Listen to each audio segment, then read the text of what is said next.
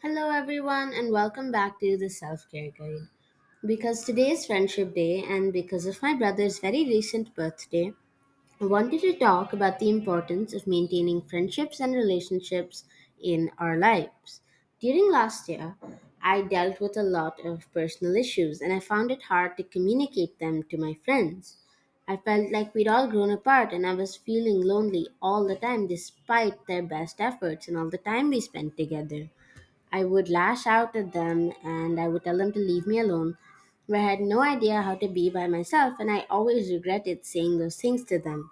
They were always there for me, and I can't imagine what I would have done without their help. My brother, who just turned 12, is one of my best friends, and I love him so much.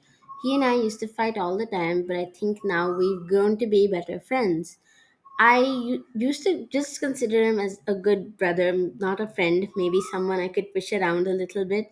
But I think he and I have turned out to be the best friends, and he is someone I can talk to whenever about anything, anytime. I think that good friends can come from anywhere, whether they live in the next room over or the next house, or maybe they live on the other side of the country. I just think that we have to be open to the possibility that we already have or haven't met our best friends in the world and that they could be just about anywhere. Social media is a great space to spread awareness about mental health and toxic friendship. It's a great place to learn about these things because people are sharing their own personal experiences and tips, and professionals are discussing how to deal with certain situations, how to react, and explaining things to us. But it's also really easy to spread misinformation online. Recently, I've been seeing a lot of that girl related posts talking about indifference and, depicting secure people as people who don't care. I think that the most hurt people act out like this. Like our parents used to say, bullies always picked on you for something that they saw in themselves. To me, it was always a saying that they said just to make me feel better, but it's actually really accurate. The most insecure people tend to act indifferent or emotionless, and that definitely shouldn't be portrayed as a trait of healed or successful people. I also believe that we owe it to other people to be human and to show them some common human decency. Being confident doesn't mean you think you're better than everyone else, it's knowing that you're just yourself, and that's perfect. Being insecure about yourself doesn't make you any less than anybody else either, because you're just as important and you're also just yourself, which is also perfect. So, what we owe to each other is just kindness. We just need to show a little kindness, treat them like other people with real emotions, which are just as important as yours. In some cases, we have like really bad friends. Maybe they're just bad people, or they don't make you feel good about yourself. They tire you out, or they just point blank bore you. I'm not ashamed to admit a lot of the people I slowly stopped talking to were just really boring people. Maybe they found me boring as well. It's completely fine. You don't owe people all your time. You don't need to spend all your time on this friend you don't even enjoy talking to. The social media therapist solution to this is to just cut that person off.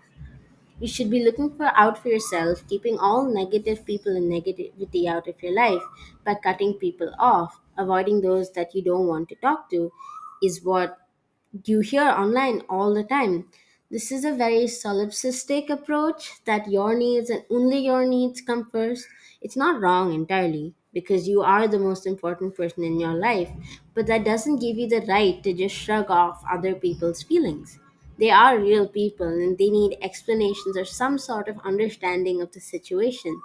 Maybe you owe this person a proper explanation or a full conversation as to why you don't want to spend time with them. But on the quite rare occasion, sometimes it's better if the friendship just naturally fizzles out. Just talk to who you enjoy talking to and treat the people who reach out to you cordially, and just trust that the universe is sending you people that you will truly connect with. Friendships are extremely complicated.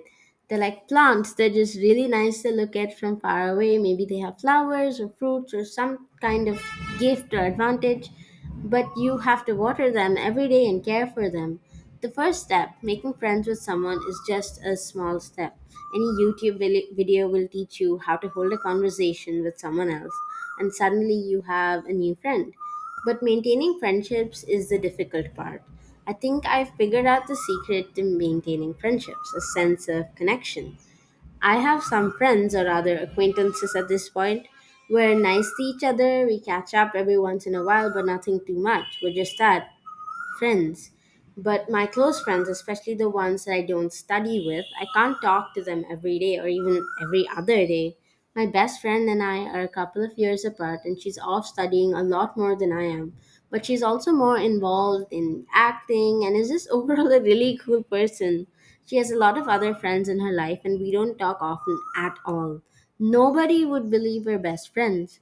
But every time we talk, she goes out of her way to tell me how much she loves me and how much she thinks of me. And she shows it too. She's always the first to listen to my podcast and like my post. She's always the first to congratulate me. And she's always, always on my side. And I think that's all that matters, that we have qualitative conversations and she shows up when it matters and she pays attention to the little things, which is what makes her such a good friend to me. Friendships are responsibilities at the risk of making them seem boring. They're fun and they're often fruitful, but there's this element of care and love for each other which actually makes any two people friends. They're complicated because friends are safe spaces for you to be yourself and do whatever. But friends are also actual people who have real emotions. Sometimes you're the safe space for them. No one's ever going to have it figured out 100% of the time. Little communications and maybe a few jokes to keep it light is all you really need to keep a friendship going and strong.